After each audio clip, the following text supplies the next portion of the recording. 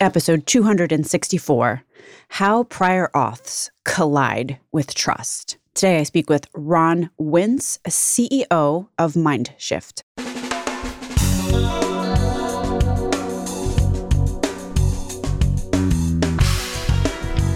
American healthcare entrepreneurs and executives you want to know. Talking. Relentlessly seeking value. It's kind of a vicious cycle. Payers don't trust providers to do the right thing and provide appropriate care. And okay, there's some logic there considering that 25-ish% of healthcare delivered is low value or unnecessary. On the other hand, some patients actually need the care, and now it's painstaking for them to get it. And that painstaking part of the sentence is borne by providers, at least logistically. So then the providers learn how to expedite getting their patients' care by copying and pasting. And now they're gaming the system. Then more arduous processes get put in place, and now good physicians get caught in the same net as the less good ones, and they begin to spiral toward moral injury and burnout. Let's get to the bottom of this. Today I speak with Ron Wintz, CEO of Mindshift. My name is Stacey Richter, and this podcast is sponsored by Aventria Health Group. Ron Wintz, welcome to Relentless Health Value. Hi, Stacey. Thank you. So prior authorizations. I cannot imagine that there is very many people in the healthcare industry today, let alone patients, who don't have a sense of what a prior authorization is. But maybe you just want to, what's the definition? Basically, prior authorizations are an opportunity for a payer to ensure that basically that the right care is being given. Of course, there's a cost management component of it. There's a, hey, is this the right care for this particular person component of it? And then there's typically some kind of a compliance part of it, but it's imposed by the payers, requires providers who are wanting to do an expensive test or an expensive therapy or an expensive surgery to get approval from the health plan prior to providing that care. I had one of our shareholders call me the other day and say, "You'll never guess what happened to me. I couldn't get my blood test because the doctor forgot to get a prior authorization." It's one of those things that only needs to happen once before you become very familiar with the whole concept. Yeah, it becomes an emotional issue. It did for this particular person because showed up for his lab test and got poked with a needle, and then they realized they needed to do it again. So he was a little bit frustrated by that and obviously a little bit emotional by the fact he spent the time but wasn't able to get the care that he wanted. For sure. So you said there's three pieces to why payers put these in place. There was cost. What was the second one? So cost, typically they're also trying to make sure that it's the right care for the right medical condition. And so that one's usually tied to something called a medical necessity. So does the diagnosis match the care that they're going to get? And then, as you said, compliance. And what does that entail? Compliance really is the way that payers can make sure that a particular referring physician in network or out of network is complying with the rules. And so what we find along the way in the work that we're doing, that there's a variety of ways that prior authorizations are requested and the way that claims are submitted. And some of that's driven by the payers themselves. Matter of fact, most of it's driven by the payers themselves, that there's a variation between payer and payer on how these things are done. And so a lot of what a payer will do, in addition to the first two, is use a prior authorization as a data point on, are we getting the right information to pay a claim? Are we getting the right information to manage care for a health plan member? That kind of stuff. So compliance is kind of that third component, but it ties in closely with the first two. Right. So what I'm understanding is the special nuance with compliance is basically, are people following the rules? Are the I's dotted? Yeah. And logistically, are we good here? It's not necessarily, is this care evidence-based?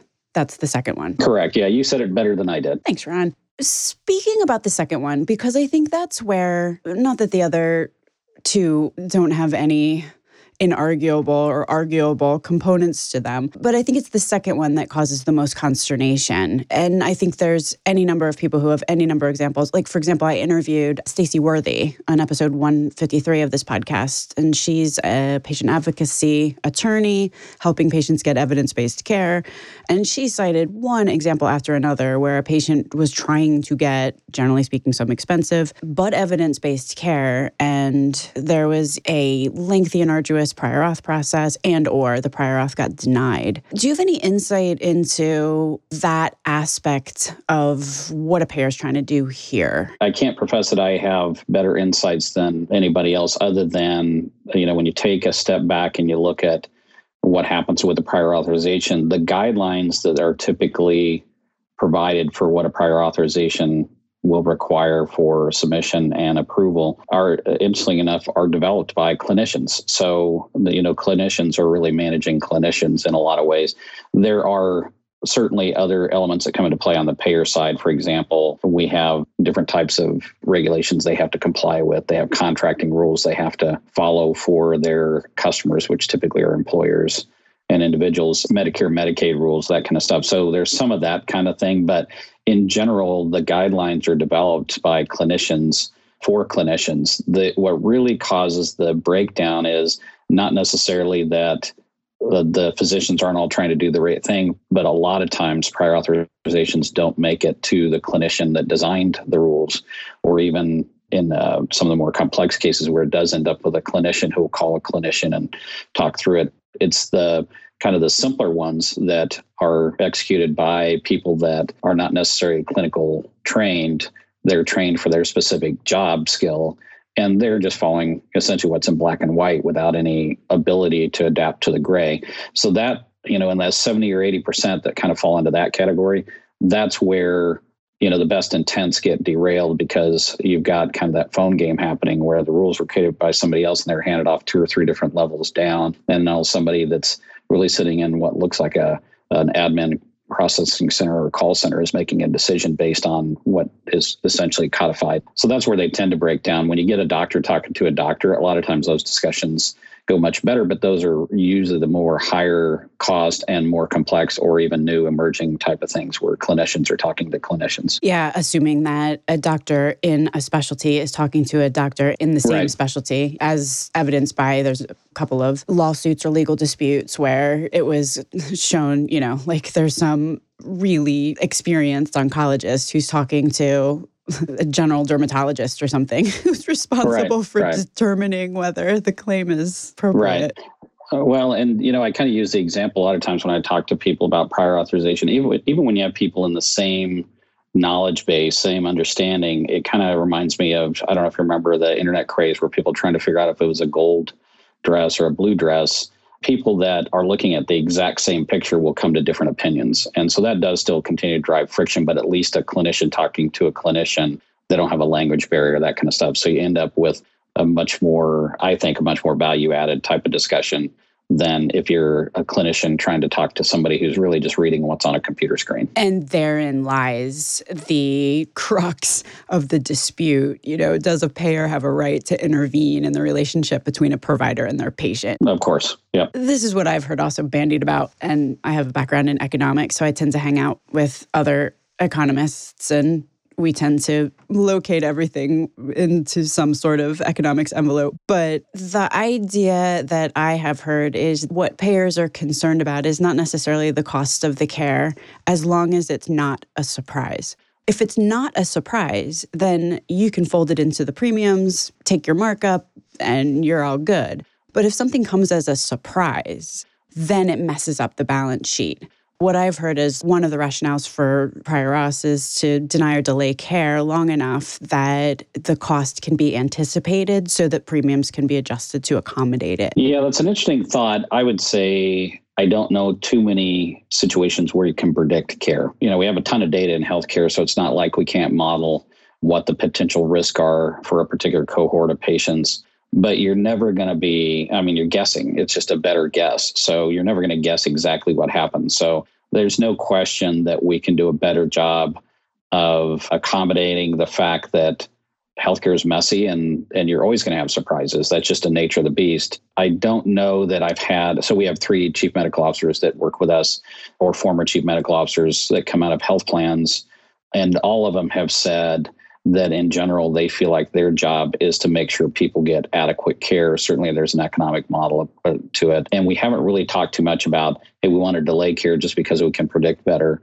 But even, you could delay care forever and still not predict with exact science. You can just find a way to maybe, to your point, cover up the the cost with an increase in premium, but that's not necessarily a better solution. It just is a solution that seems to be the lowest common denominator of covering up the cost or accommodating that cost. So what's the impact on providers? Dare I ask you a leading question? Providers are, if you're talking about physicians, and it doesn't matter if you're a primary care physician or if you're talking about a specialist or even a radiologist or a lab, all of them are impacted typically negatively by a prior authorization, because prior authorization is not imposed by a provider. Prior authorization is implemented by a payer, and the provider bears the brunt of a lot of the labor to make it work and make it effective. So if they get it wrong, they just get a denial and then they have to redo it again, which I think, the AMA says upwards of 90% of providers say there's been a negative impact to them and their business. When the discussions that I have with clinicians and physicians at different places, they'll tell me I'm at a point where I have a choice of hiring another clinician so that I can take on more patient volume, or I got to hire somebody to sit in my administrative staff that can make sure that I comply and can get paid. And more often than not, it defaults towards hiring the administrative staff, which means they can't help more patients. So there is a negative to the provider from a cost perspective, from a delay in care perspective, from a frustration and abrasion perspective. But then that cascades down to the people that they're trying to treat. The patients also feel that. It may not be as transparent to them as it is to a provider, but they absolutely feel it as a consequence of either, to your point earlier, delaying care, potentially not being able to get the care that was originally diagnosed, potentially having to take a different drug as a first step in a step therapy type of model. So there are consequences for sure on the provider side. And how does a prior auth typically go down? So let's start the story here.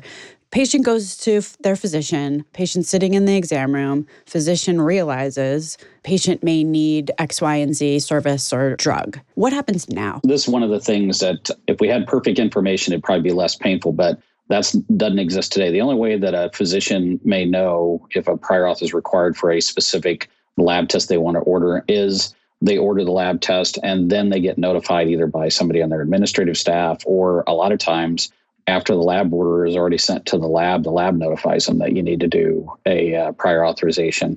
So then there's a fairly detailed, get on the payer's website or get through some kind of, a lot of times you see people that have, Post-it notes and spreadsheets that they're using to track these kind of things. They finally figure out what they need to do. They combine all the information together. They fill out the right fax form or they log into the right portal. They then submit it. They get a notification that, hey, we've received it. And then it's really just up to the payer and their work queue on when they turn around, unless it's marked urgent, which it'll go through a kind of a fast lane, kind of an express lane that it'll get a little bit faster turnaround.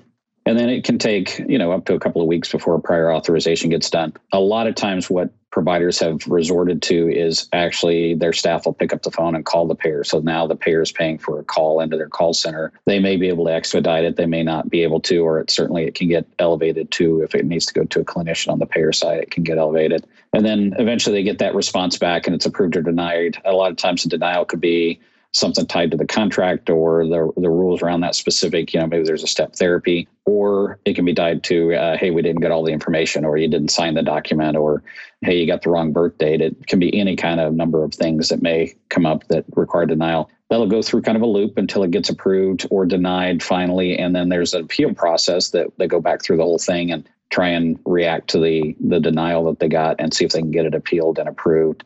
And then eventually, there's a final resolution, but that could take, some significant amount of days that pass, but also amount of effort on behalf of the provider.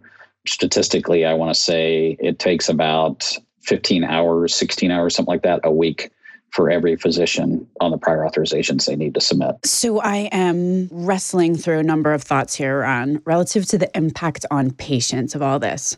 On the one hand, I'm not sure how many hands I'm going to wind up having here, but on the one hand, you've got 25%, 30%, depends who you talk to, of care in this country is deemed unnecessary or low value. Not only is it costly, but it's also not risk-free. If somebody has an invasive test, there's always the risk of infection or some other side effect. So you could see prior authorizations being put into place as a way to stop this unnecessary or low value care. That's the one hand. On the other hand, you've got, do a search on Twitter for my drug got denied. or I couldn't get this test. And you will find a multitude on any given day of any number of patients who are screaming bloody murder that like their insulin they couldn't get, or their transplant meds, which seems to be a big one, they couldn't get a hold of.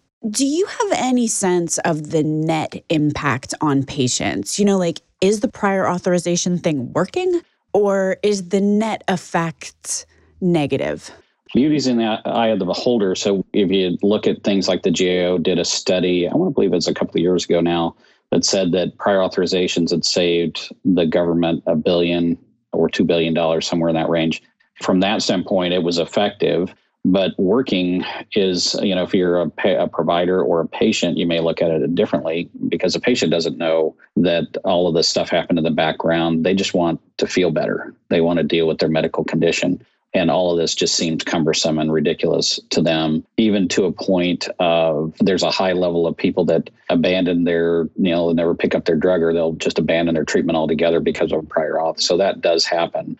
And so we actually added cost then, because that medical condition obviously is going to get worse. The patient's not going to feel better. They don't really get all of the mechanics unless you're working in the healthcare industry. And even then, you may not even understand all the mechanics of these things and why they exist. So there's a high level of frustration. So there's a lot of those kind of things that you would say, well, does it work? It does save money. It certainly has limited some of the care, but from an effectiveness perspective, you just said, there's still 25, 30% of care that is unnecessary, and yet we still have this cumbersome prior auth process. So from a patient perspective, they're going to say no. From a payer perspective, they may say yes. From a provider's perspective, they would say no, except for maybe a few specific conditions or situations where there was a bad actor and a prior auth actually did, accomplish the right thing. The right care was provided, or the wrong care was mitigated. Let's talk about, some of the other stakeholders in the, the supply chain here. If we're talking about a specialty pharmacy, probably every single drug that they dispense is going to be prior auth at some level. How are they dealing with the realities today? Yeah, it's a good question. So we actually, in my company, we work closely with specialty pharmacy and home infusion on the medical side in particular. It's a significant amount of effort. They hire entire teams that do nothing but prior authorizations. It's about 1 in 3, drugs or so need that prior authorization. And the only technology solutions that they have may be some workflow helpers. There might be a portal, or there might be, more recently it's starting to be added into an EMR. So a lot of times they have challenges from a standpoint of the technology doesn't support a better workflow. So it's almost always fairly manual. The other thing that happens is the way that a prior authorization is submitted and by who is dictated by the payer. There are times that, for example, a patient gets prescribed an expensive medication and the prior authorization has to be submitted, but it has to be submitted by the prescribing physician. It can't be submitted by the pharmacy, depending on the payer. Not all payers are that way. And so that means it requires not only a back and forth between the pharmacy and the doctor, but then once that's done, then there's a back and forth between the payer and the doctor and the payer and the pharmacy. That's a fairly complex, labor-intensive process and does impact everything from the availability of care, but it can also impact profitability. And in some cases, like diagnostic labs, the margins are so low, a lot of this kind of administrative burden can lead to an unprofitable business, or at least a segment of the business being unprofitable. I'm assuming if you've got every single payer with a different process, I can just imagine the Post-it notes hanging about. Yes. You have the right picture in your head, I'm sure. And I guess diagnostic labs are also sort of a piece of this. Especially, I just had in February, I did an episode with the Lown Group, who publishes the Shkreli Awards. And one of their award winners was a bunch of doctors and telemedicine. Basically, it was this giant conspiracy to defraud Medicare. And they managed to do so. It was $2 billion or something like that with fraudulent diagnostic genetic tests. So I can definitely see how after a billion with a B fraud scheme, you're going to have any number of people that are trying to clamp down, for better for worse, on genetic testing. We have a lot of discussions around this. Just to give you kind of a statistic, I want to say that there's 4 or 5 new tests that come out almost every single day. So there's around 75 or 80,000 different types of genomics genetics tests available in the market. And not all of them serve a large part of the population. They may be trying to solve one particular point of care. Typically, what happens is they're managed as an exception. So that means that that payer may have only seen that test once or twice or three times or not at all. And so the only way to manage that is by an exception process. It doesn't fall into their traditional workflow. So it kind of cogs up the wheel, slows things down by quite a bit, even to a point of there aren't really good libraries or information systems that tell you what are the requirements for a prior auth for one of these genomics or genetics tests, because they're so new that the rules haven't even been written yet. And so in a lot of cases, the payer is reacting to a new test that they hadn't seen. To your point earlier, they haven't had time to go address the fact that this could be a test that they want to provide coverage for or they don't want to provide coverage for.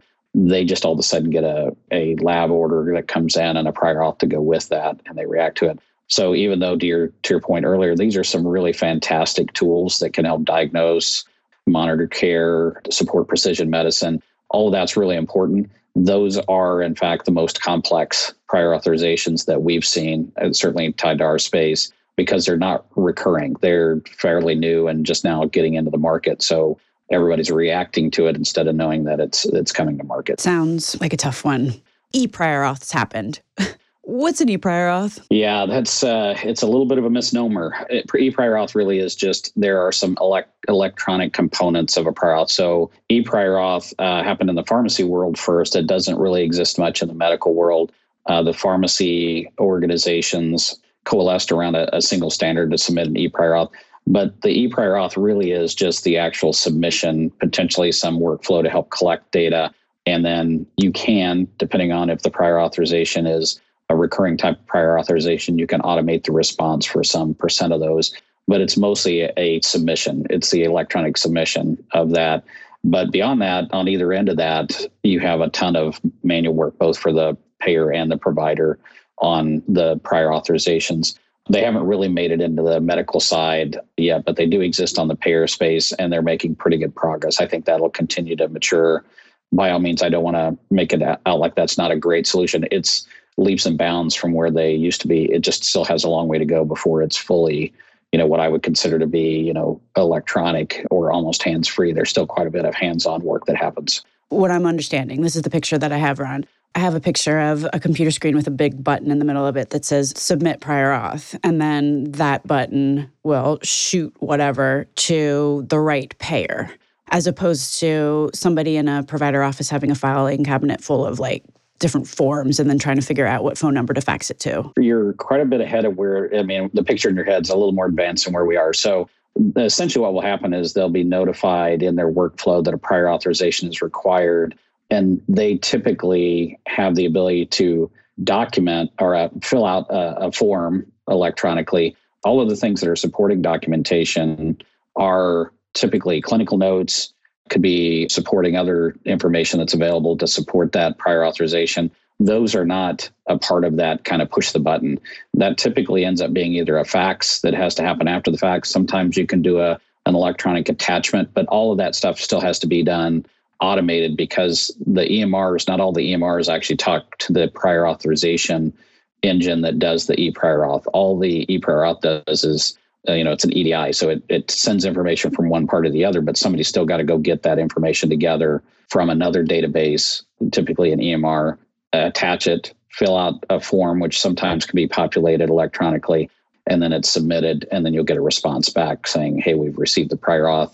And depending on the medical condition, there are times that you can get a response back fairly quickly on the approval. It's basically just the, in quotes, phone line, if you will. Correct. That's a great analogy. So you still got to do all the stuff, collecting it, as you said, printing out the clinical notes. You've got to do all of that on the provider side. But you don't have to remember a whole bunch of different phone numbers, which has been an issue in the past, just because even at any given payer, there's a whole bunch of different phone numbers for different areas and stuff. So it just cuts down on the misdirected info. Right. Absolutely. All right. So then the gold card thing happened, which on the face of it sounds possible, but set me straight, Ron. So gold carding is becoming more popular. Essentially, for anybody who doesn't know what that is, you essentially, a physician may be exempted from a prior authorization based on a contractual relationship. For example, there's a school of thought around what's called value-based care that you should be able to gold card all the providers that accept an at-risk or value-based care contract. That is starting to take place in some of those contracts. But keep in mind, a lot of the reasons that prior authorizations are still required is because it's a new treatment. It's really expensive. And gold carding doesn't cover every single thing that a provider may need a prior authorization for. It usually only covers, some of the things that are fairly recurring and repetitive.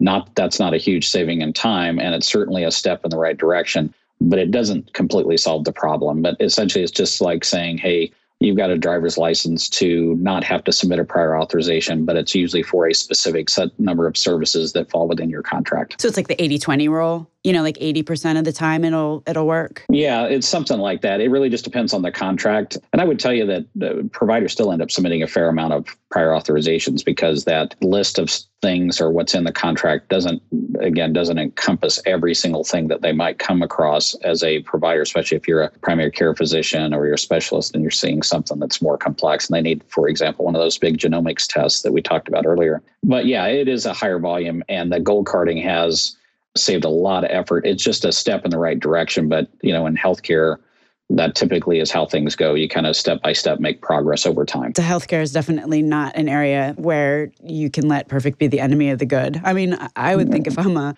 clinician, especially just given the moral injury and the burnout and everything going on with clinicians who know how to do right by their patients or feel like they do, they have to go through an arduous process where they have to defend their judgment. Just seems, anything you can do to cut that down just seems like a step in the right direction, assuming that, it's a clinician who has proven themselves to have good judgment. If I'm a clinician and everything I've done, like every prior auth I do gets approved because it's actually evidence-based care and it's appropriate care, it's kind of like, don't you trust me now? Right. And that's a fair point. And to some extent that's true. But one of the things that if you talk to a payer, they will tell you a different side of that same argument, which is most providers are not this way, but there are certain providers that have figured out, hey, if I write it up exactly this way, even if that doesn't apply, I know I'll get a prior auth approved faster or potentially automated.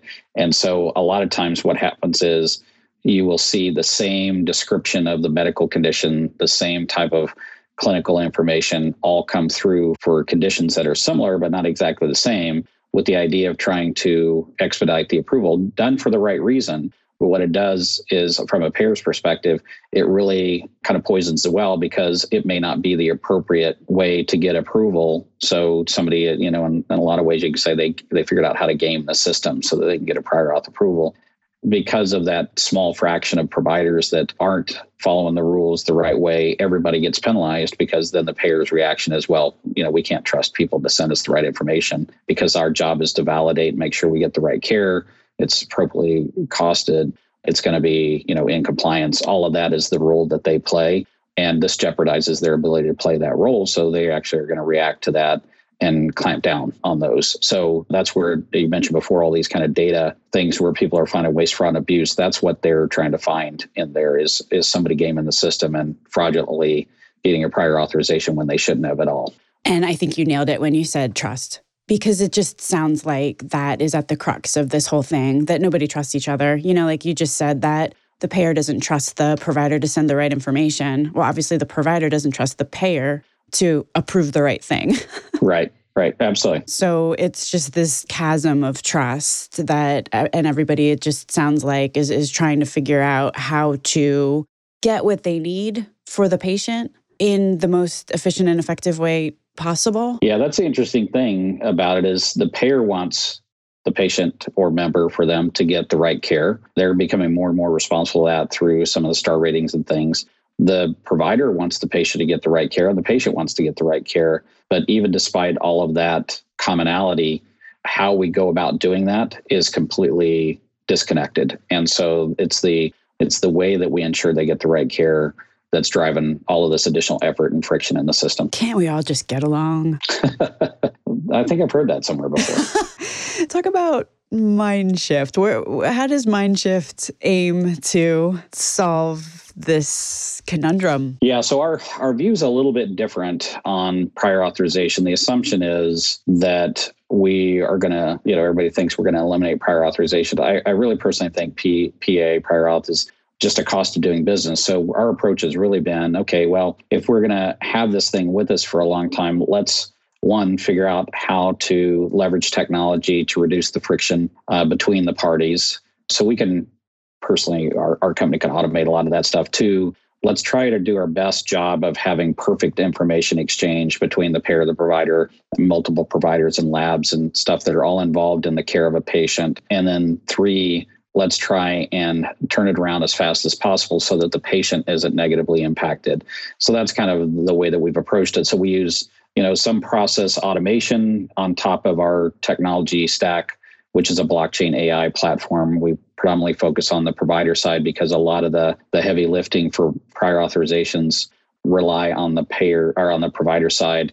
And then we're just now starting to get into discussions with payers on essentially with the vision of we can pre-adjudicate a prior authorization at the point of care in just a fraction of the amount of time if we have a connection to a payer, direct connection to a payer. So we're just starting down that path. And the other thing, Stacey, that comes into play with this is what is the eligibility coverage? So then that dictates, how prior authorization might be determined. And then the other one is all around transparency for the patient. What's the cost going to be at the point of care? All of that falls into what we call real-time medical benefits check, which is the space that we play in. You're effectively collecting all of the payer information, putting it in your technology so that when a provider goes to do a PA for whatever, they can basically just log into your system, get the information that they need, and then I'm assuming do an EPA through you guys? Yeah, it's actually even a little bit more advanced than that. So if we are integrated with their software, whether it's an intake for a lab or a lab information management system or EMR, we basically kind of operate in the background. And when a patient is entered into their system, in about a second, we come back to them and tell them they have coverage. Here's primary, secondary payer. Here's what the patient's responsibility is going to be. Here's an estimate of what you should expect to get reimbursed. And a prior authorization is determined to be necessary. And then if we have the ability to submit a prior authorization, meaning that it's been delegated to us,